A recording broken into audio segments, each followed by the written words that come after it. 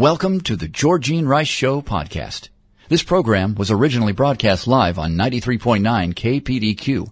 We hope you enjoy the show. Well, good afternoon and welcome to the Wednesday edition of the Georgene Rice Show. Glad to have you with us. James Blend is producing, Sam Maupin engineering today's program. Later this hour, we'll talk with Dr. Greg Jans, his latest very small book, Social Media and Depression. That's coming up later this hour. It's published by Aspire. And we'll also talk with Luke Cirillo. He is the CEO of First Image.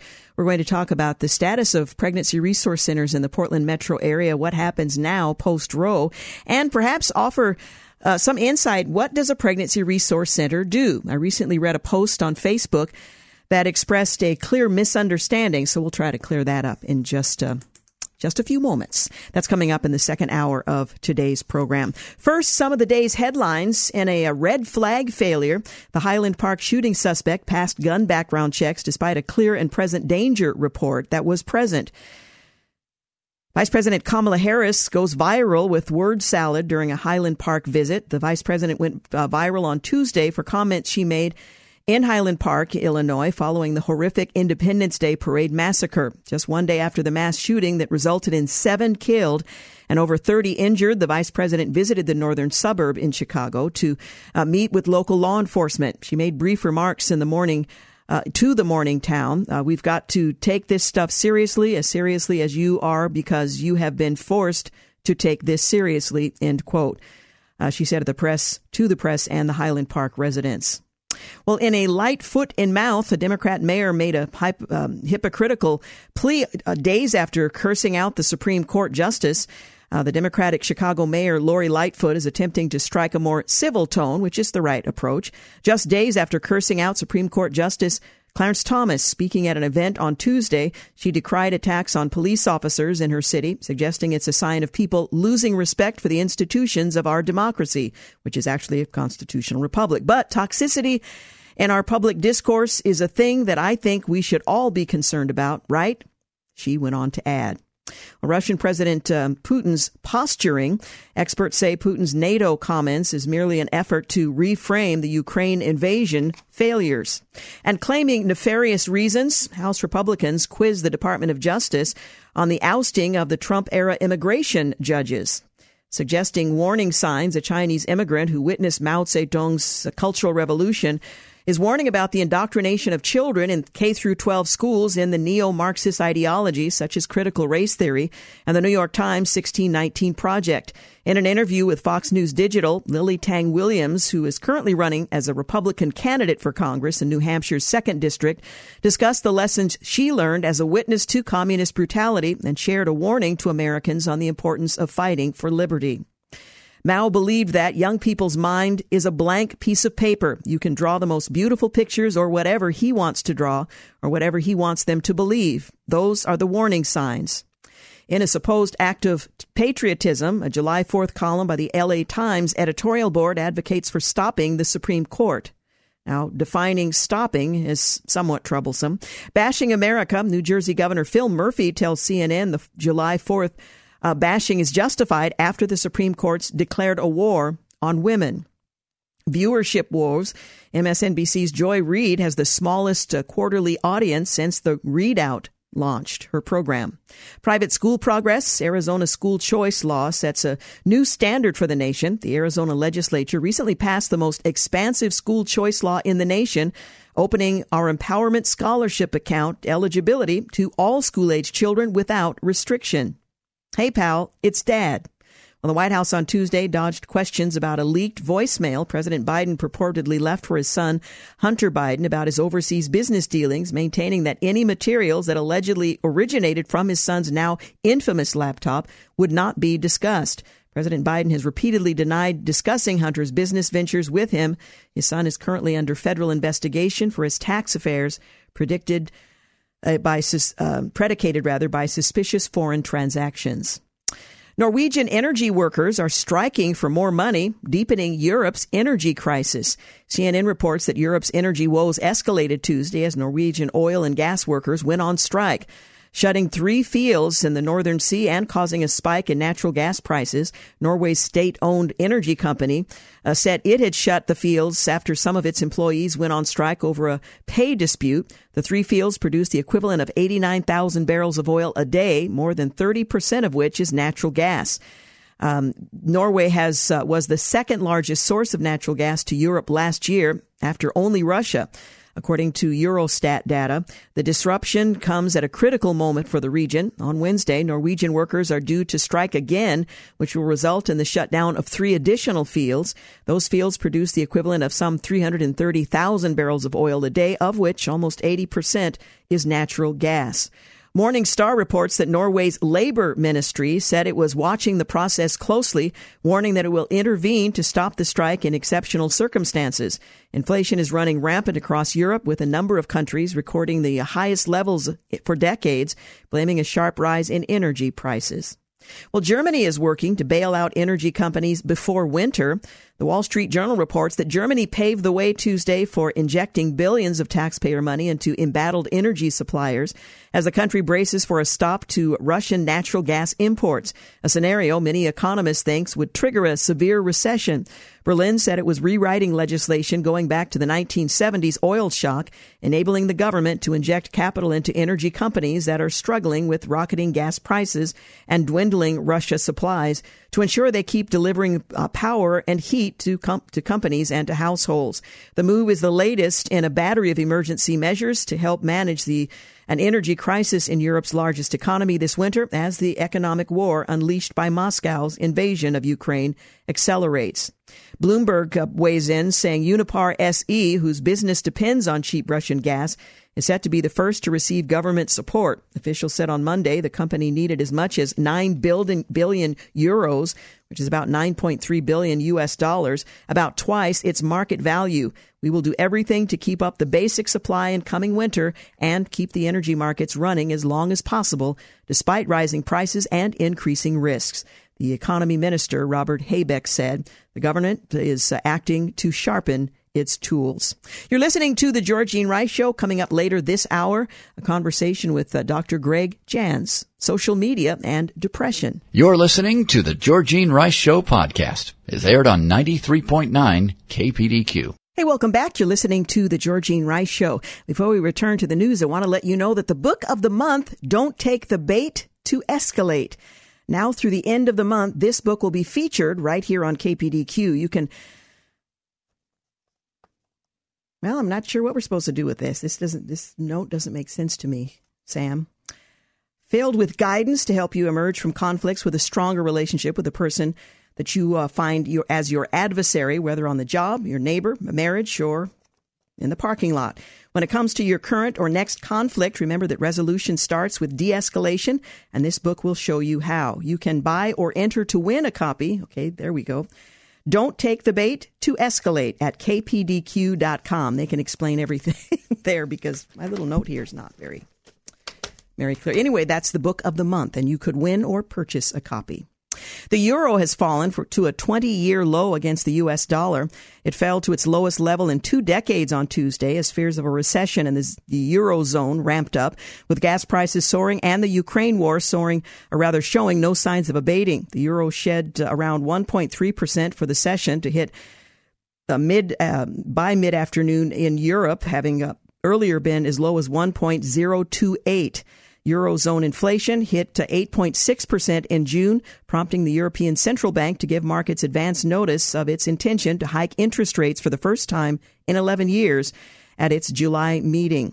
Meanwhile, the New York Times says as the Eurozone's economic outlook darkens, investors are concerned that the ECB has moved too late and may not have time to raise rates for very long before a weaker economy forces it to change course.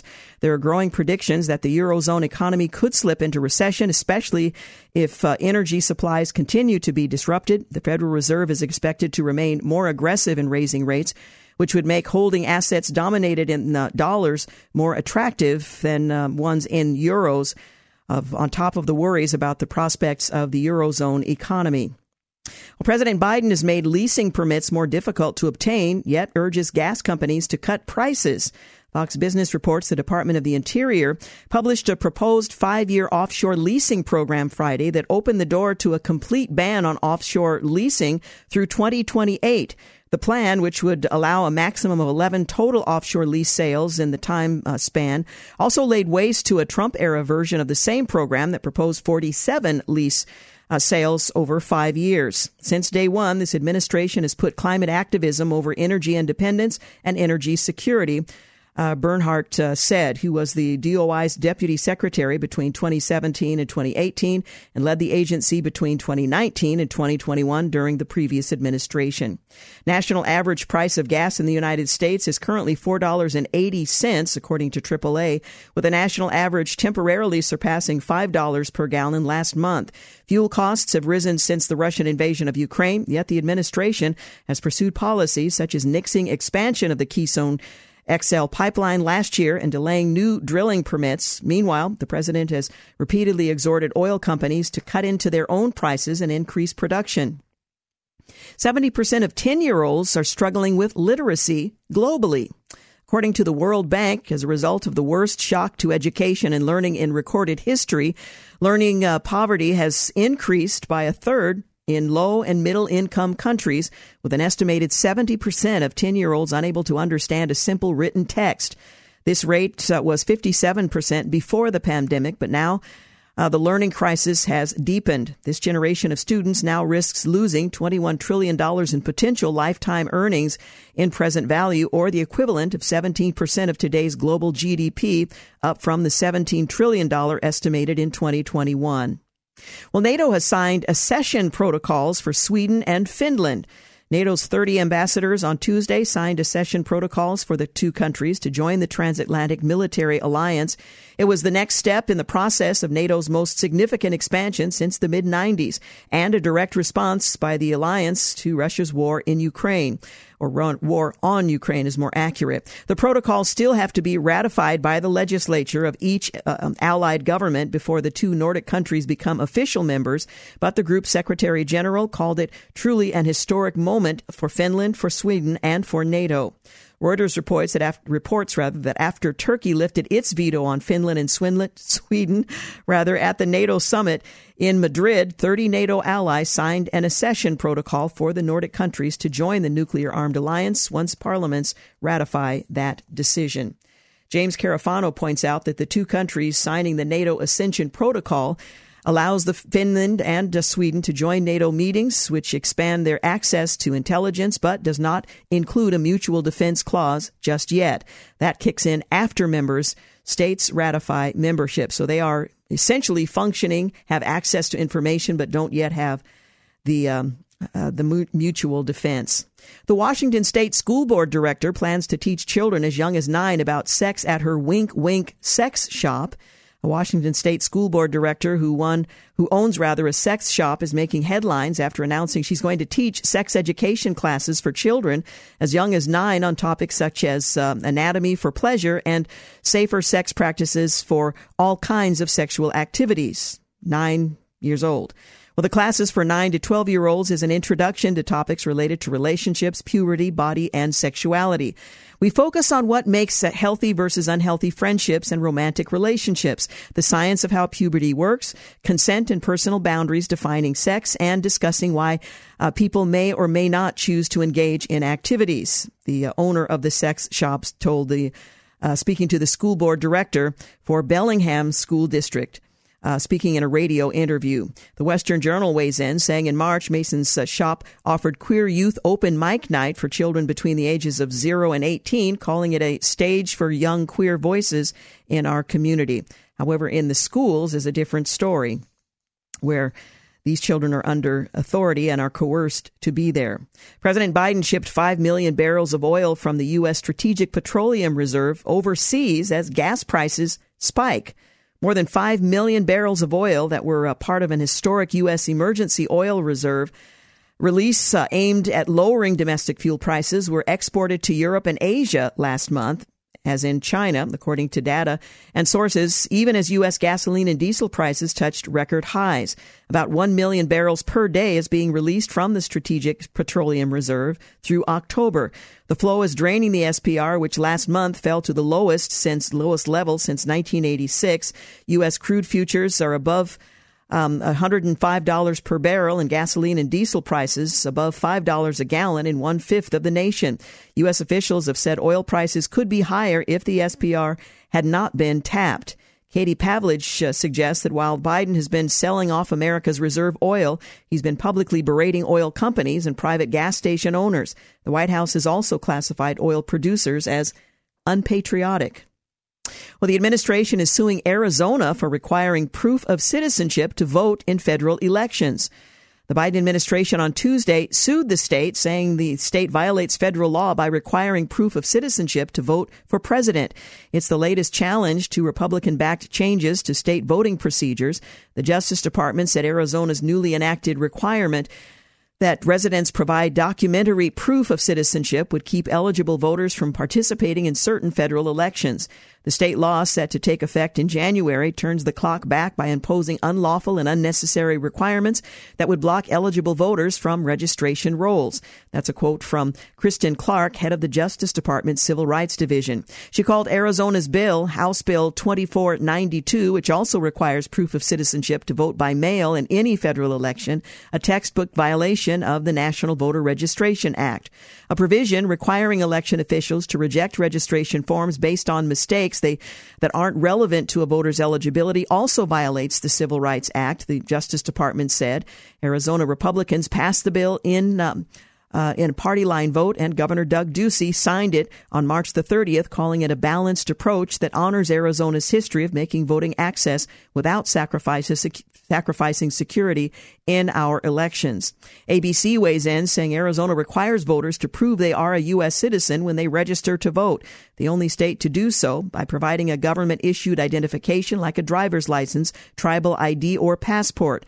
The 2013 Supreme Court ruling allowed the requirement for state elections, but Arizona cannot require proof of citizenship for federal elections like president. You're listening to The Georgene Rice Show. Coming up, we're going to start a conversation with Dr. Greg Jans. He is the author of Social Media and Depression.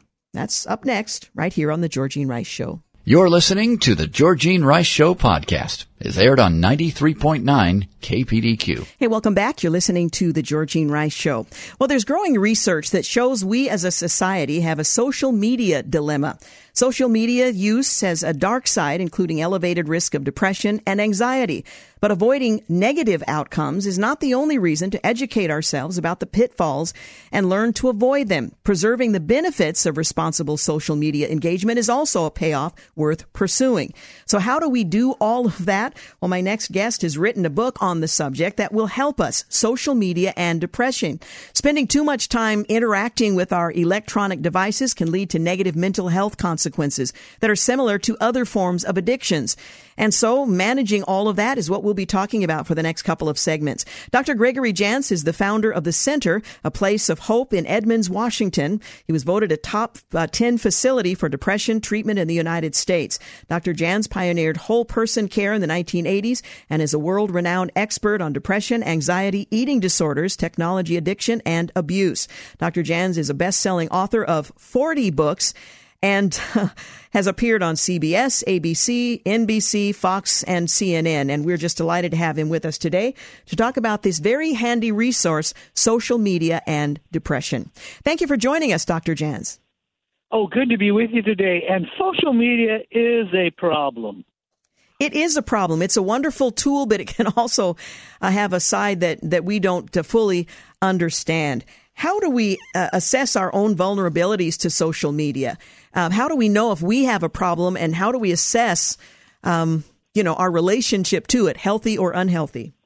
Yes, and let me just qualify by saying I'm on social media, but if we don't have boundaries with time and what we are viewing and engaging with, it's an easy setup. We know that people who spend more time in social media who already are struggling with maybe some depression tendencies, we know that what happens is they will actually increase in their depression symptoms. So we need to look at the social media world and why are we so deep into it? Are we using it as our definitive source of information? And, we also need to look generationally, the involvement, who's our age groups that are engaged, and what does this do even to the developing brain? So those are some of the important questions we have to ask. Now, you share in the book some of the dangers posed by excessive or imbalanced use of social media. What are some of these excessive uses or imbalanced use that can be harmful?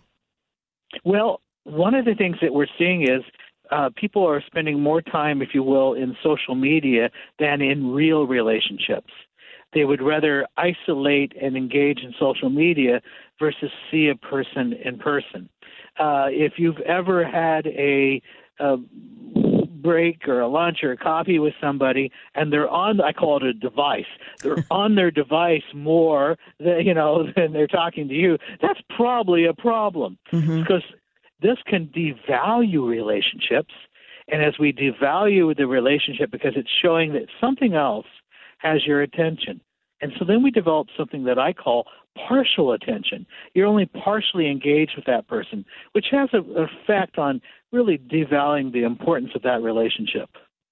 What role did the pandemic and the isolation that it afforded, what role did that play on our growing dependence on social media in place of being able to come together and maybe forgetting how to do that? Yes. Well, one of the things that we know is that during the intensity of the pandemic, during this time, the engagement, the isolation was high, so the engagement into online activities really increased. And let me just add, some of the online activities that increased were not healthy or not good. Pornography use went up. We know that people began to use social media where there was division and there was, kind of almost online hatred and anger. And so it hasn't always been good. And it's important to say, okay, what did this do to me? If you already are struggling a little bit, maybe with self-esteem, and you're going, and then you compare yourself when you're online. It's a way of comparing, and we use it to judge what is reality, which is really not a good thing to do. And so the pandemic just escalated all the issues. Yeah.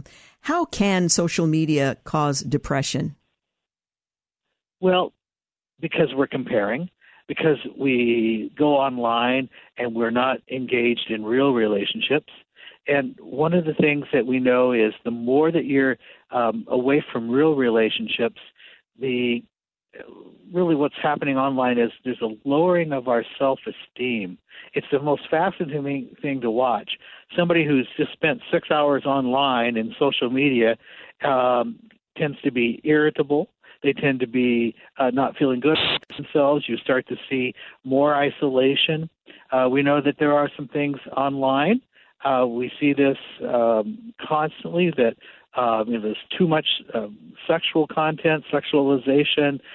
There's things that people bump into, not necessarily intentionally, but they begin and become engaged. So we've got to talk about this with our kids and really do a check-in with our own selves. How well are we doing?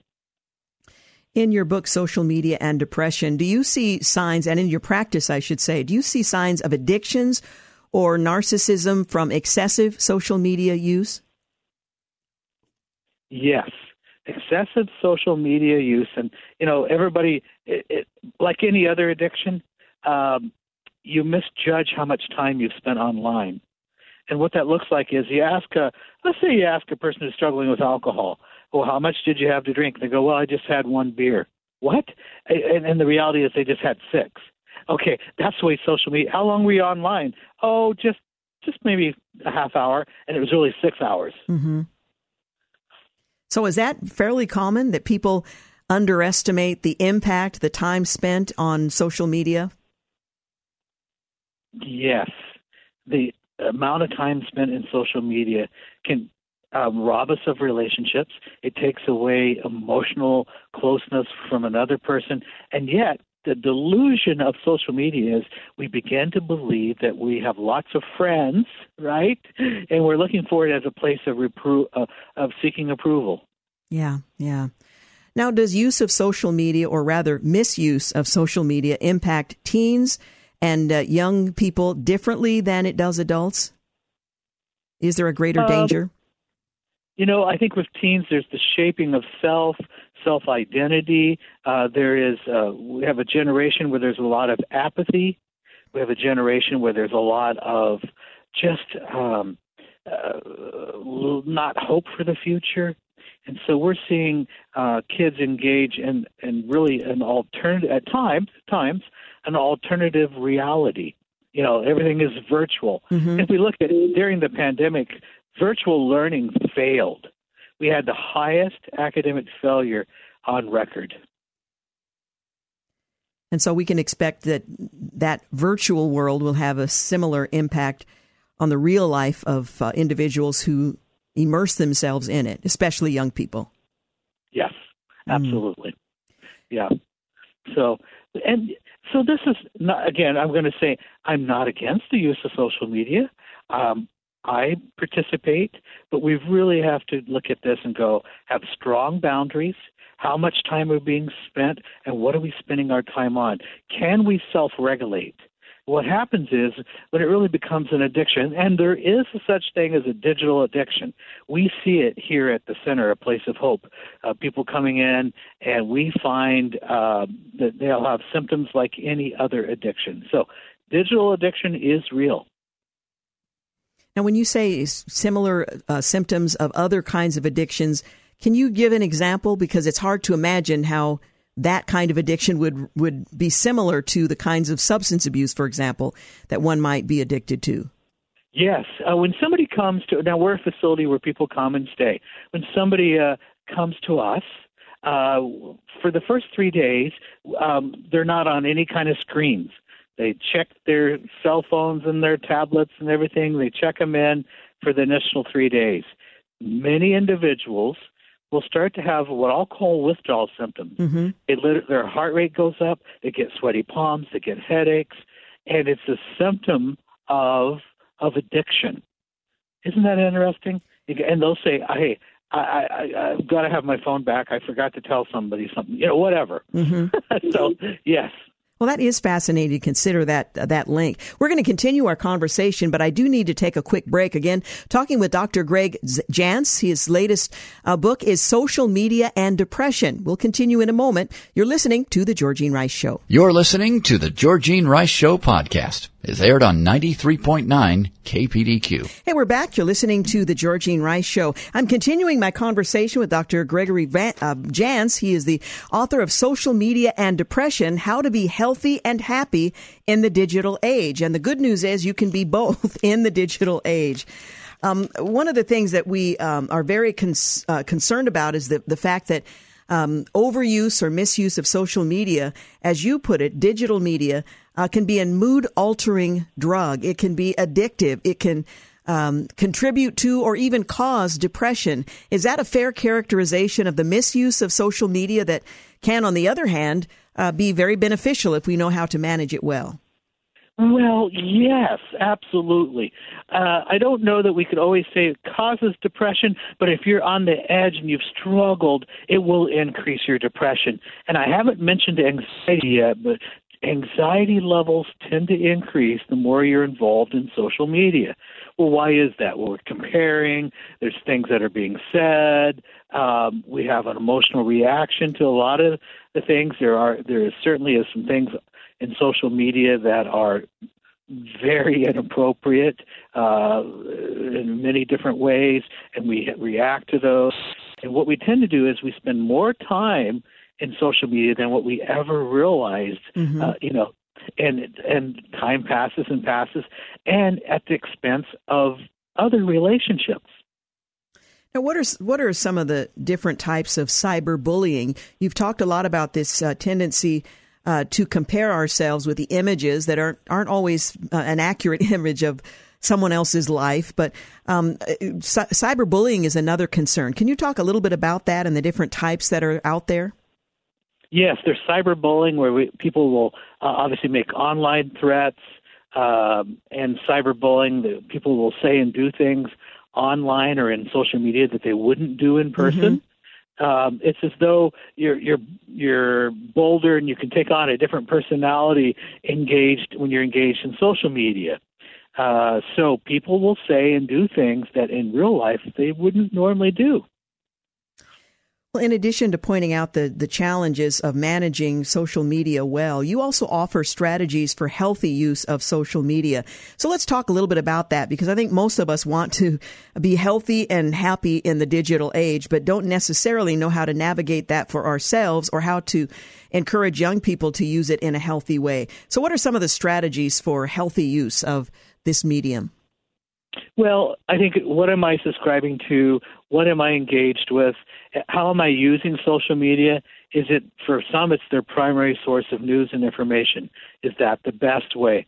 And am I able, the question to ask, am I able to really truthfully modulate my time? So can I put on a timer and after 15 minutes really get off of social media, or do I stay on? Am I walking around the house with my phone and I have family members talking to me and I'm not engaging with them or I'm not hearing what they're saying? So how much time does it really take? And as you look at that, you go, is this drawing me closer to my important relationships, or is this an intimacy barrier? You also offer in the book Social Media and Depression, How to Be Healthy and Happy in the Digital Age, ways to assess one's vulnerabilities to social media use. I mean, we're all different. Some of us can handle more than others. I think there's some healthy boundaries that should apply to all of us. But how can we assess our own vulnerabilities? Well, one of the things is take a day of the week, maybe it's Sunday, and just do a fast, detox, if you will, and see how well you do. And what social media do I find myself? It can be very tempting, very tempting. And so part of the assessment is, where am I spending my time? What am I looking for? What am I hoping to see? So social media teases you, and do I have the personal discipline? Am I willing to be accountable? So those are a few of the things that we want to look at. You suggest your readers choose best practices to minimize risks. What are some of those best practices? Well, I mentioned one. One is to be accountable. Yes. The other is set a timer. And do I stop after a certain period of time? Other is, how am I using it? Am I using this? Is it really beneficial? Am I learning, or is it just what I call doom scrolling? I'm engaged. I'm just doom scrolling, and everything I'm reading is negative. Everything I'm reading is causing me to have more anxiety, and so this is really, really important that you look at. Am I engaging in just negative information? And it's so easy to do, especially today when the internet does embolden people to behave in ways they wouldn't in face-to-face interaction. What do you say to parents who are concerned that their sons or daughters or young people are immersed in social media, have lost the capacity to engage in social interaction, as many young people did, having been isolated for a period of time? How do you help to transition someone else, particularly a younger person, that you recognize is in an unhealthy state? Well, I think one of the things is we always want to focus on loving and caring for the person, and not people who feel harshly judged, people who feel that you are trying to control them. They're going to rebel. And so one of the things is, first of all, we need to set a personal good example of this. And, what are we modeling to our family? Let's just start there.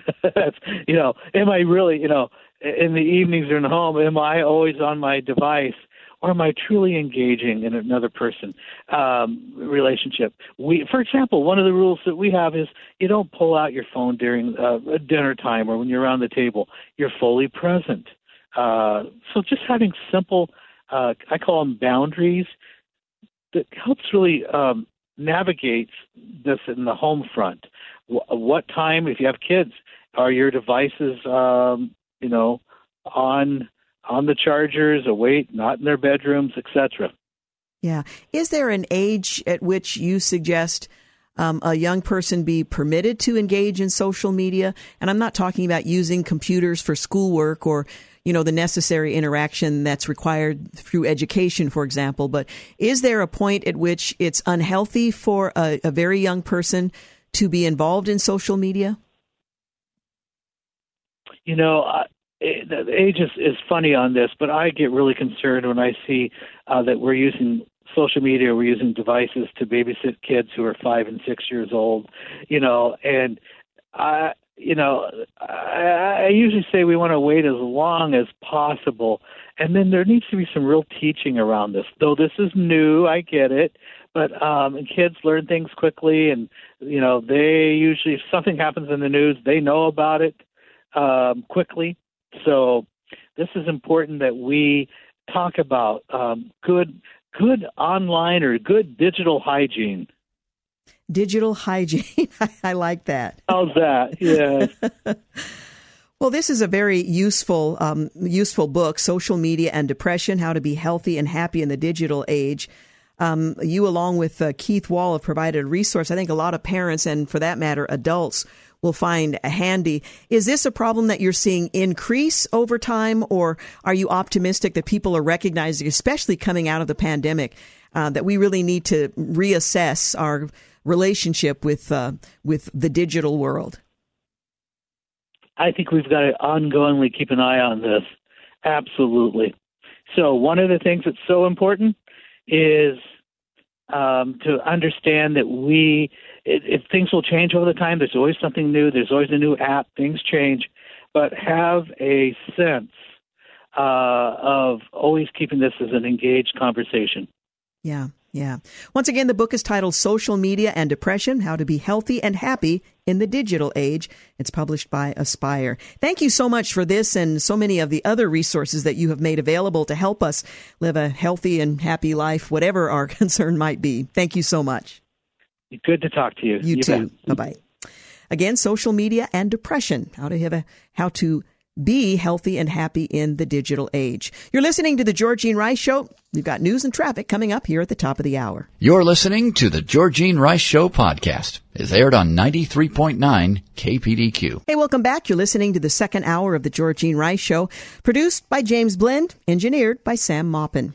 Coming up in the next segment, we're going to talk with the CEO of First Image, Luke Cirillo. We're going to talk about the status of the pregnancy resource centers across the Portland metro area and what next, given this very challenging season we find ourselves in. Luke will join me in the next couple of segments. Well, the Biden administration is suing Arizona for requiring proof of citizenship to vote in federal elections, and a Snapchat Snap Map update reveals users' exact location, including street address. Well, according to Fox Business, a new Snapchat update, you try saying that fast 3 times, allows users to access someone's precise location with the platform's Snap Map feature if location sharing is enabled, even providing a person with a street and house number. Well, the Snap Map feature not only gives away a user's physical address, but it also allows people to view how long of a drive they are from someone else's location. For parents and others who may be concerned about accidentally granting strangers access to their location, Snapchat allows users to disable one's whereabouts by selecting Ghost Mode in the app. Individuals can also turn off the precise location option in their phone settings. Snap Maps gives users the ability to share their live locations with their friends. The feature also shows images and videos posted by people from around the world, which anyone can view by clicking on the map. So for safety's sake, you might want to check that out if you're on the app. Nearly 500,000 illegal migrants have melted into the country so far this year. Record numbers continue to pour into the U.S., according to U.S. Customs and Border Protection, which runs calculations using a range of border surveillance technologies, including aerial drone footage. Over 476,000 have evaded apprehension in the current fiscal year. That's nearly 80,000 more than fiscal year 2021. the total of 389,000. Well, the average daily total of migrant gotaways sits at 1,700. Meanwhile, more than 7,000 are arrested by Border Patrol every single day at the current pace. This year's numbers of gotaways will more than double last year's total, following the U.S. Supreme Court ruling freeing Joe Biden to end Donald Trump's Remain in Mexico policy. The situation at the open southern border will likely only get worse. Billions are still flowing into Afghanistan, even as President Biden's State Department blocks an audit. Over 2 decades, the U.S. spent more than $146 billion on reconstruction projects there. Following the president's surrender and retreat last August, it should come as no surprise to most Americans that the U.S. government is still sending billions of dollars into the country. And where is this money going? Well, the Special Inspector General for Afghanistan Reconstruction has been trying to answer those questions, but has thus far been rebuffed by the U.S. State Department, which has refused to comply with requests from auditors. The head of that organization recently sent a letter to the State Department specifically regarding its offshoot department, the U.S. Agency for International Development, or USAID, headed by Samantha Power. Well, SOPCO, he blasted the agency for failing to respond to more than 20 requests for information over the past 8 months. These are the auditors. Billions of dollars have been spent in Afghanistan, and billions more continue to be spent, he wrote. Congress and the American taxpayer deserves to know why the Afghan government collapsed after all that assistance, where the money went, and how taxpayer money is now being spent in Afghanistan. Well, to make matters worse, the agency has further rebuffed SIGAR, that's the initials for the agency, by informing it that the State Department would be choosing its own auditor. SOPCO observes it should go without saying, but neither SIGAR's authorizing statute nor the Inspector General Act of 1978 contain a choose-your-own auditor provision. President Biden's approval rating sinks to another new low. The latest poll from both Civics and Monmouth find that the president's approval numbers are continuing their downward trend while his disapproval ratings continue to climb. President Joe Biden renews the gun control push following the Highland Park attack. The suspect wore women's clothing during that attack. Authorities in the Chicago suburb where 7 people were killed while attending a 4th of July parade by a gunman armed with a rifle identified 6 of the victims Tuesday, including a married couple who were parents of a 2-year-old child. Both parents were lost. The 6 victims range in age from 35 to 88 years old. No details were released on the last victim, who died at a hospital outside Lake County yesterday. Hunter Biden's laptop had contacts for Google execs and U.S. officials for China policy. He is currently under federal investigation. And the Biden regime admits on camera ushering in a liberal world order is more important than affordable gas. Well, the Kentucky Supreme Court blocked a near total ban on abortion. Well, on this day in history, 1535, Sir Thomas More is executed in England for high treason. One of my all-time favorite movies, A Man for All Seasons. You might want to check it out. 1854, an anti-slavery convention is held at Under the Oaks in Jackson, Michigan. The convention results in the founding of the Republican Party's original platform and the first slate of candidates. 1933, the first Major League Baseball All-Star game is held in Chicago. 1942, Anne Frank, her parents and sister enter a secret annex in an Amsterdam building where they were later joined by 4 other people. They hide from Nazi occupiers for 2 years before being discovered and arrested. 1944, an estimated 168 people die in a fire that breaks out during a performance in the main tent of the Ringling Brothers and Barnum and Bailey Circus in Hartford, Connecticut. 168 people. 1945, President Harry S. Truman signs an executive order establishing the Medal of Freedom. 1957, Althea Gibson becomes the first black tennis player to win a Wimbledon single title as she defeats fellow American Darlene Hard. 1957, 16-year-old John Lennon first meets 15-year-old Paul McCartney when Lennon's band, the Quarrymen Skiffle Group, I'm not even sure what a skiffle group is, but that's what they were, performs a gig at St. Peter's Church in Woolton, Liverpool.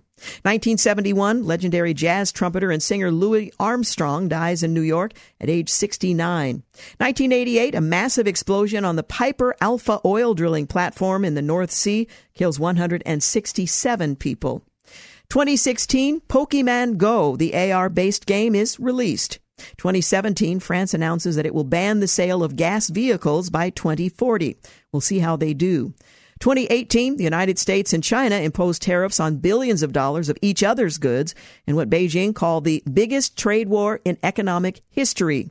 And finally, on this day in history, 2019, politically correct billionaire financier Jeffrey Epstein, long plagued by allegations of sexual abuse against minors, is arrested and charged with sex trafficking underage girls in New York and Florida. Well, coming up next, we're going to talk with Luke Cirillo. He is the CEO of First Image and the Portland Area Pregnancy Resource Centers. We're going to talk about the status, what they do, because there seems to be some misunderstanding and some deliberate misinformation, and where they go from here. So stay with us. You're listening to The Georgene Rice Show. You're listening to the Georgene Rice Show podcast. It's aired on 93.9 KPDQ. Hey, welcome back. You're listening to the Georgene Rice Show. Recently, as I was perusing Facebook, not something I do very often, I read a post by a dear friend, a follower of Jesus, who was commenting on the overturn of Roe versus Wade. She shared the sentiment that she was pro-life, but wished the pro-life community was more compassionate and more constructive in how they address the issue. And I was immediately grieved, thinking where you get your information from and what you don't know about the ministries that surround this issue. Well, I wanted to talk with Luke Cirillo, who is the CEO of First Image, to talk about what the pregnancy resource centers in the Portland metro area do, and around the country for that matter, and not presume that everybody understands that. There is a barrage of misinformation about the pregnancy resource centers. They've been the subject of violent attacks and accusations of late. And so I wanted to begin our conversation today just talking about who the PRCs are, what motivates the work, and what the work actually is. And then we'll talk about the future work of PRCs post Roe versus Wade. Luke Cirillo, again, is the CEO of First Image. And Luke, I appreciate so much your willingness to join us today. Absolutely. Thank you for having me on, Georgene. Well, I was just mentioning that I read a post from a friend, a pro-life friend, who believed the pro-life community in general was not responding in any constructive way to the issue of abortion. And I immediately thought that, it's possible that a good segment of the population, even those who are pro-life or who are professing followers of Jesus, don't understand or know the work of the pregnancy resource centers, at least in our community and across the country. So I wanted to begin our conversation giving you an opportunity to talk about the work, to address the accusation that we're all talk and no real compassion, no constructive response to the needs of women who find themselves with unplanned pregnancies.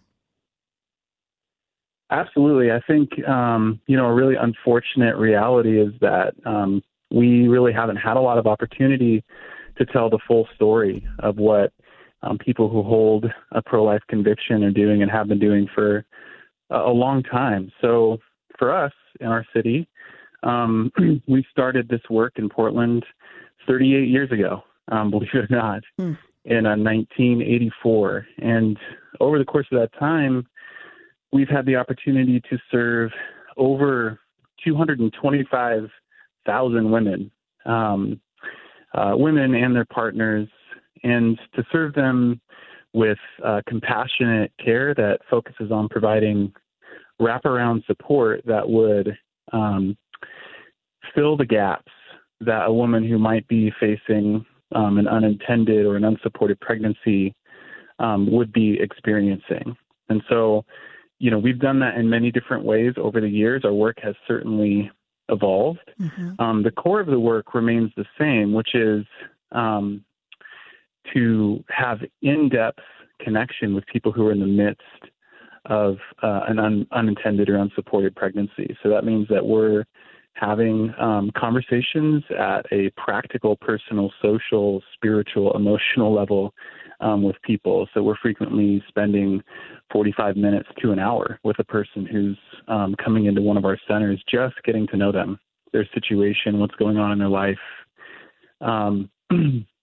Additionally, we're trying to meet the immediate needs they have, which frequently is pregnancy testing and confirmation. They want to know that they are pregnant. And so we have medical professionals who work on our staff, and this is another kind of significant misconception about pregnancy centers. We work under the under medical licensure, under an OBGYN, and we have registered nurses on staff, and we have for well over 20 years who are providing pregnancy testing, confirmation, limited first and second trimester ultrasounds, STD testing and treatment, nurse consultation. And so we're looking at the full medical history and present of the people who come into us, and we're seeking to get them connected with resources they might need for their medical needs that go beyond what we can provide. But we're also looking to connect them with community resources.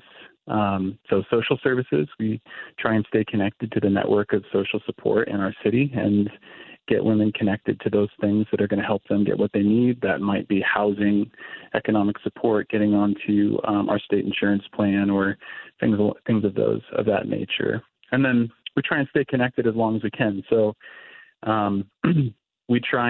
we explicitly try and provide support up through baby's second birthday. So we're connected in the kind of that initial phase. That's where a lot of our work is providing support where support is most needed, which is frequently right at the beginning. But we're also trying to provide resources throughout pregnancy. So that's getting women connected to prenatal care that they might need, to practical social resources, as I mentioned, but then also as we get closer to birth, material supplies, baby clothes, baby supplies, diapers, car seats, and then parenting classes. And so there's, a lot of things along the way.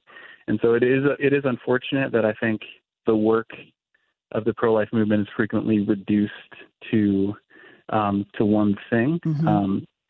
There are about 3,000 pregnancy centers in the country. There are over 10,000 licensed medical professionals that are working in pregnancy centers across the country. I think the estimate is that the value of the services is something like $266 million a year, because all our services that we provide are totally free. So it's been a long-standing, deep kind of movement in our culture to provide support in this way.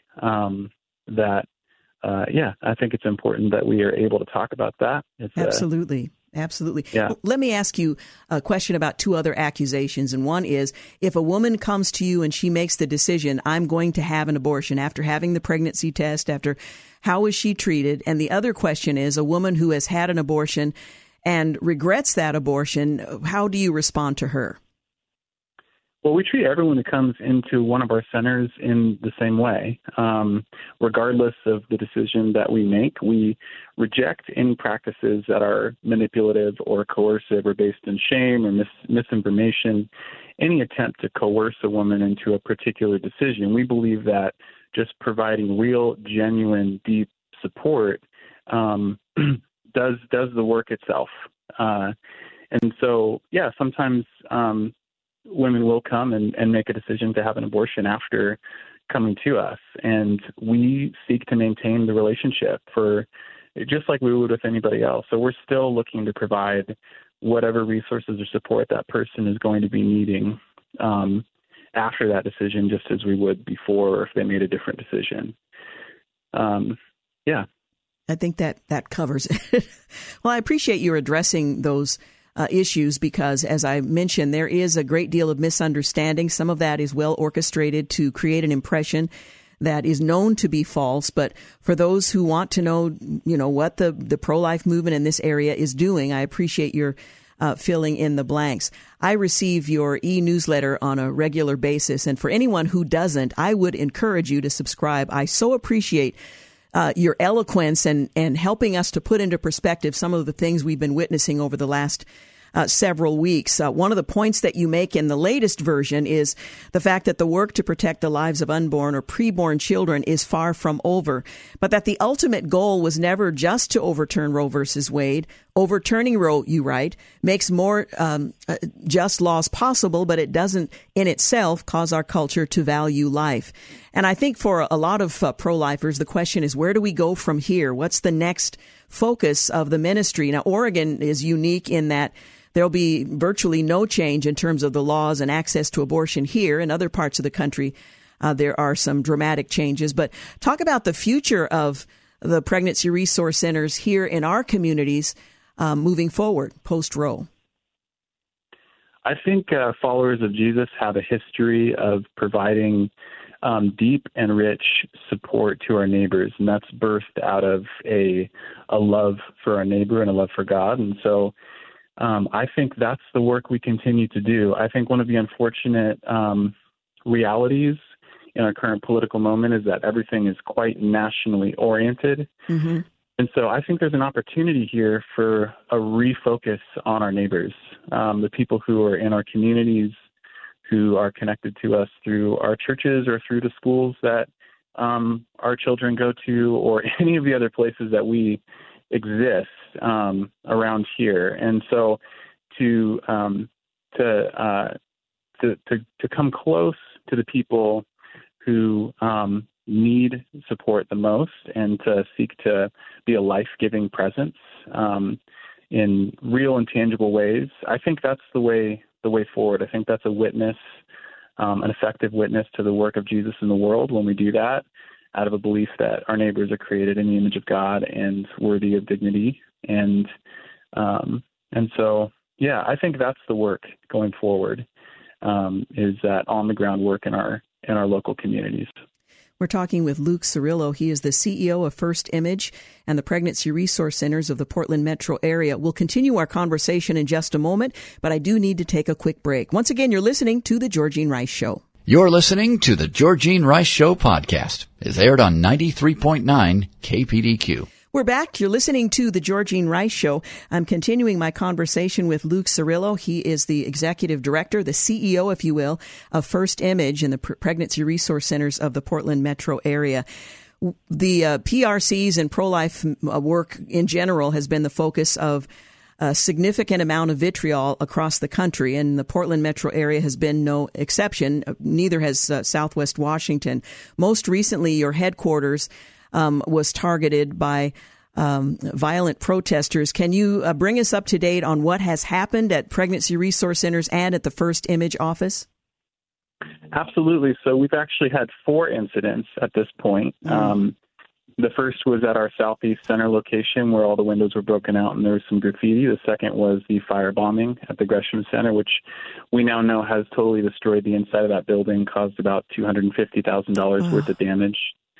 It'll take about 6 to 9 months for us to rebuild there. We're excited about what it will be on the other side, but it's definitely disturbing and upsetting to have our services disrupted this way. And then most recently, well, I guess it wasn't most recently, because we did have another incident that happened just 2 nights ago, graffiti on the windows at the same location where we just replaced all the windows. But the Monday after the Roe decision, a group of Antifa protesters gathered at our headquarters, where we also share offices with a coffee shop and a church. And so they hit this building pretty heavily, broke out all the windows on the church side. We had ours boarded up in time because we actually were given advance notice that this was going to happen. The building was heavily tagged with some pretty hateful messages, but we were honestly just so encouraged by the response of our community here. I mean, the graffiti was covered up by the next morning. The news cameras showed up to see what had happened, and there was nothing to see by the time they got here. So we actually are quite thankful for that, and encouraged by, the way that the people who are actually around us physically and see what we do on a day-to-day basis just don't understand the hate that's being directed at us. And so that's kind of where we're at. Our team is maybe a little weary from the kind of onslaught, constant, weekly things that have been going on, but also is just incredibly resilient. I'm just blown away by the courage of the folks who are doing this work. Absolutely. You make the point in your newsletter that the graffiti that was written on the building was hateful, but it was also childish and sad. And you write that you were reminded in a new way that if our battle is not against flesh and blood, that means those who hate us are held captive to a self-destructive deception.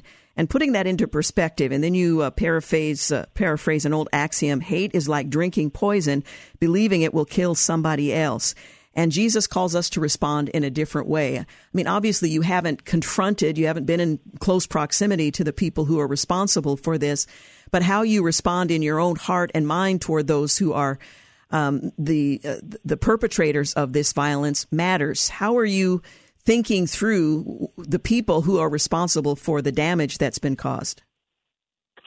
Yeah, well, I'm very committed to the idea that for God so loved the world, and that there's no qualification on that. So I think you're right, in terms of our own hearts, there's a lot of temptations that come in a moment like this. And that temptation is actually to do the thing that we really, as people who hold a pro-life conviction, want not to do, which is to dehumanize other people. Mm-hmm. And so we want to make sure that we are keeping our hearts soft and open and praying for the repentance and the redemption of those who are captive to a hateful ideology, and not to enter into that warfare in the same spirit, because there really is a pull to be drawn into that kind of battle that has a spirit that I think is counter to the work that Jesus is doing in the world. And so absolutely, that's where we're at. Yeah. The flesh cries out retaliation, respond in kind, return evil for evil. But again, referring to your newsletter, you remind us that Jesus calls us to love our enemies and pray for those who persecute us.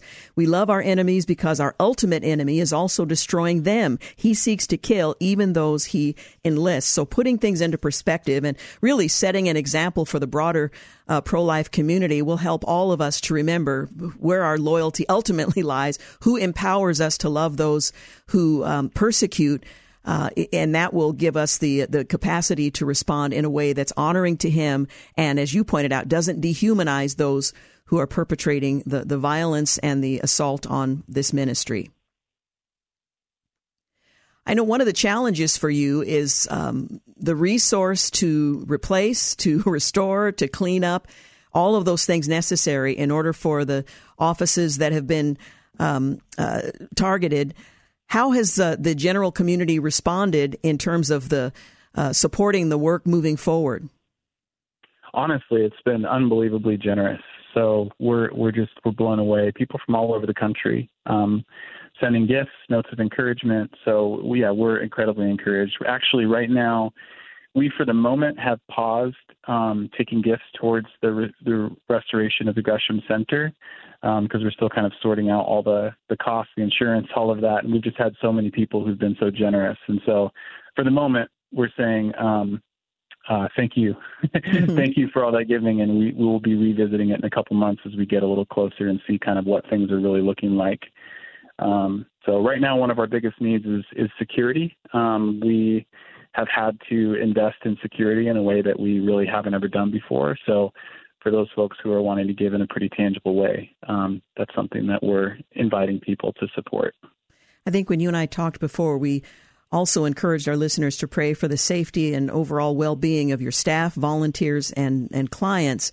The work continues under challenging circumstances, and it has to be jarring and frightening to work in an environment where you don't know what's going to happen next. So I would encourage all of our listeners to remember you and, again, the volunteer staff and clients in prayer as you move forward.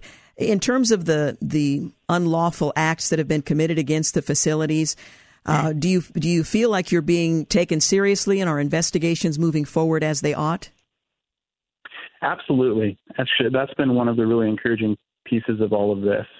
So before the incident happened here at our headquarters, the crime investigator for the Portland Police reached out to us and to our centers to let us know they're monitoring online chatter. And so they are they're keeping tabs on what's going on. They did a pretty thorough forensic investigation after what happened here at the center because there's a lot of materials left behind. Unfortunately, the capacity to stop things as they're happening is pretty limited in the city of Portland right now. So that's the biggest hang up in being able to make arrests in these acts. But the FBI and the police have both been very consistent in their communication, and they're clearly investigating, taking seriously the investigation. Well, we certainly appreciate that.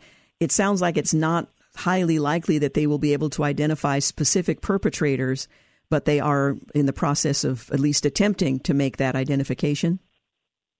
That's right. And I think it seems like they're focused on the networks of people who are coordinating to perpetrate these particular acts. So, we're hoping that they're able to,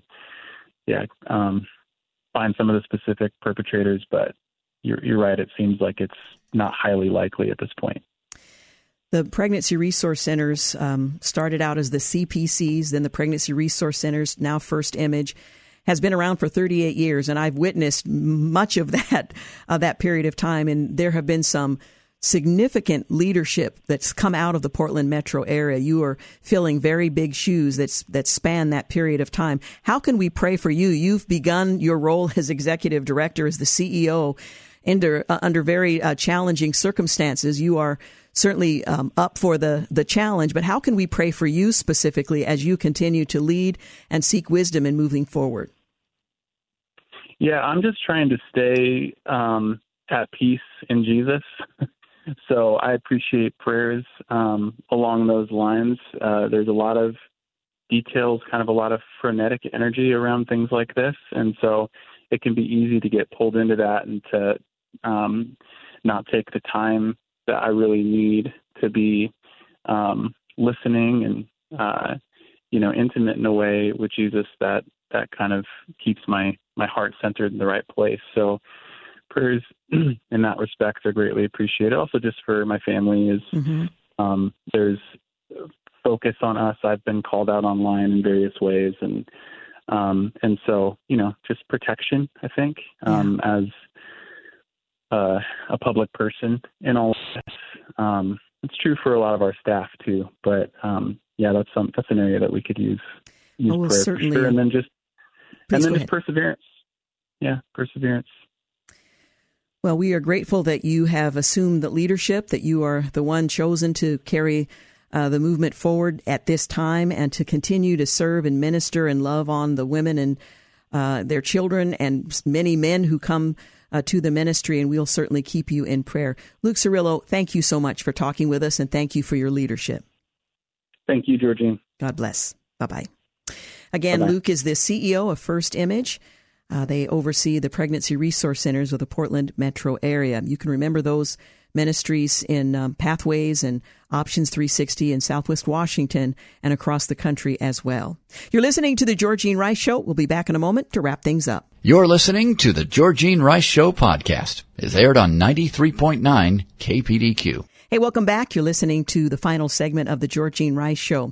I read with interest an account of an interview that took place on Fox News recently in which a Chinese immigrant who witnessed Mao Zedong's Cultural Revolution as a child and then a young adult warned against the indoctrination of children in K-12 schools with neo-Marxist ideologies such as critical race theory and the New York Times 1619 Project. In an interview with Fox Digital, Lily Tang Williams, who's currently running as a Republican candidate for Congress in New Hampshire's 2nd District, discussed the lessons she learned as a witness to communist brutality and shared a warning to Americans on the importance of fighting for liberty. She believed, or rather, Mao believed, that young people's mind is a blank piece of paper. You can draw the most beautiful pictures or whatever he wants to draw or whatever he wants them to believe. Those are the warning signs. That's why we have to absolutely support the parental rights and support school choice, she said. Parents started to wake up to say, what's going on in our schools, which is a good thing. I'm still positive and I'm still optimistic about our country. End quote. Well, Tang Williams was born in China's western Sichuan province in the cusp of Mao's deadly terror campaign, the Cultural Revolution. She currently lives in fear that the communist country she meticulously planned to escape from is unfurling before her eyes here at home in the U.S. The Chinese Cultural Revolution was a political purge and a persecution of millions of suspected anti-revolutionaries orchestrated by Mao, who was the chairman of the People's Republic of China from 49 to 76. The violent movement vehemently opposed the four olds, old ideas, old culture, old customs, and old habits, and featured the destruction of cultural artifacts. Tang Williams drew a parallel between the Chinese Revolution that was based on class and what she believed is a neo-Marxist cultural revolution that's based on identity groups molded together into a coalition on an oppression matrix. And she having lived through it. Identity politics is the hallmark of Maoism, Tang Williams said. Critical race theory and the New York Times 1619 Project, which hold that America is systematically racist, are all part of this revolution, the New Hampshire congressional candidate said. Mao used standard Marxist terms like oppressor versus oppressed, she said. He actually divided all Chinese citizens because we are of the same race and have the same skin color into 5 black classes versus the 5 red classes. The 5 black categories of oppressors included right-wingers, rich farmers, landlords, counter-revolutionaries, and bad influencers. On the other side were the red categories, who were the poor, working-class Revolutionary Guards and active members of the Chinese Communist Party. Children were one of the most effective tools Mao exploited to fuel his revolution. They became indoctrinated to a point where they betrayed their parents to the communist state in order to move upwards in class, she said. Tragedy is where young people were brainwashed to say, I want to be red class. I'm going to denounce my family and to turn them over to the Red Guards, to the authorities, change last name, draw the line between me and my parents. Her family witnessed people being tortured by the Red Guards, a student-led paramilitary social movement orchestrated by Mao. The fact that parents are being kept in the dark and blocked from influencing their children's learning is a power struggle she recalls from China. The left wants to destroy nuclear families, Tang Williams said. That's why they want to keep their kids close to the government and get them to feel like my parents don't understand me. Then they take the children away from their parents so they can rely on the state. Typical communist tactics.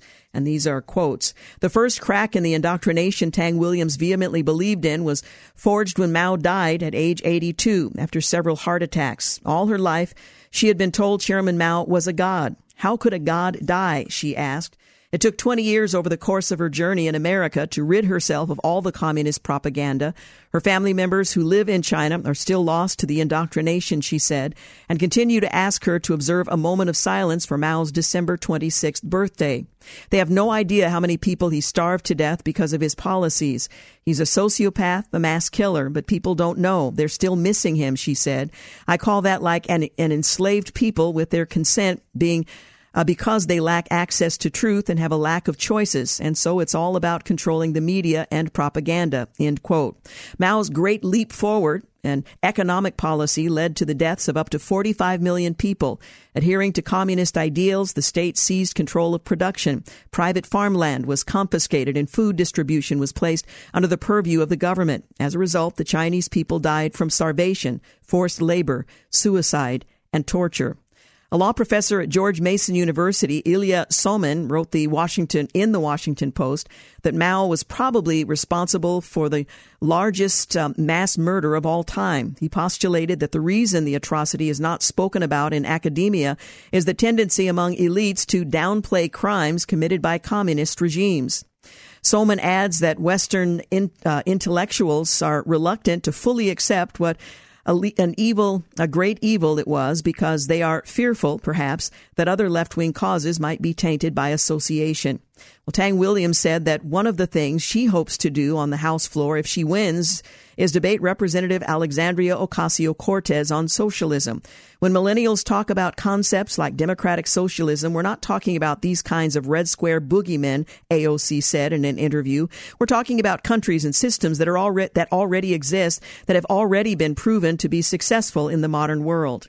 End quote. I'm so ready to debate her from the U.S. Congress floor. How many people are the progressives willing to see die of starvation, be murdered and killed in order to have an accurate conclusion about socialism, she went on to say. Similarly, the K-12 education system is not teaching American school children the full facts about what happened under the communist dictatorship at the peril of a repeat of the human tragedy that happened throughout all of the 100 years of communism, the congressional candidate says. I hope parents start to exercise parental rights and control in America. Our children belong to parents. They do not belong to government. So parents absolutely have decisions about what they're taught in school and what age-appropriate curriculum they should be allowed. Free speech, the Second Amendment, and parental rights, everything is under attack, she said. It's upside down. Well, that's part of the cultural revolution. Redefine social norms, change your birth, control the narratives, and purge their political enemies. These are very similar tactics I've seen before in China. Well, we are out of time. Coming up tomorrow, we're going to talk with Lina Abu-Jamara, author of Fractured Faith, Finding Your Way Back to God in an Age of Deconstruction. The book is published by Moody. She'll be my guest in the first hour of tomorrow's program. Want to thank James Blend for producing, Sam Maupin for engineering, and thank you for making the Georgene Rice Show part of your day. Have a great night. Thanks for listening to the Georgene Rice Show podcast. If you'd like to download a podcast of the show or would like more information on today's guests, please visit the show at kpdq.com or on Facebook. Follow the show on Twitter at GRiceShow and like us on Facebook. And join us live every weekday at 4 for more critical thinking for critical times on 93.9 KPDQ.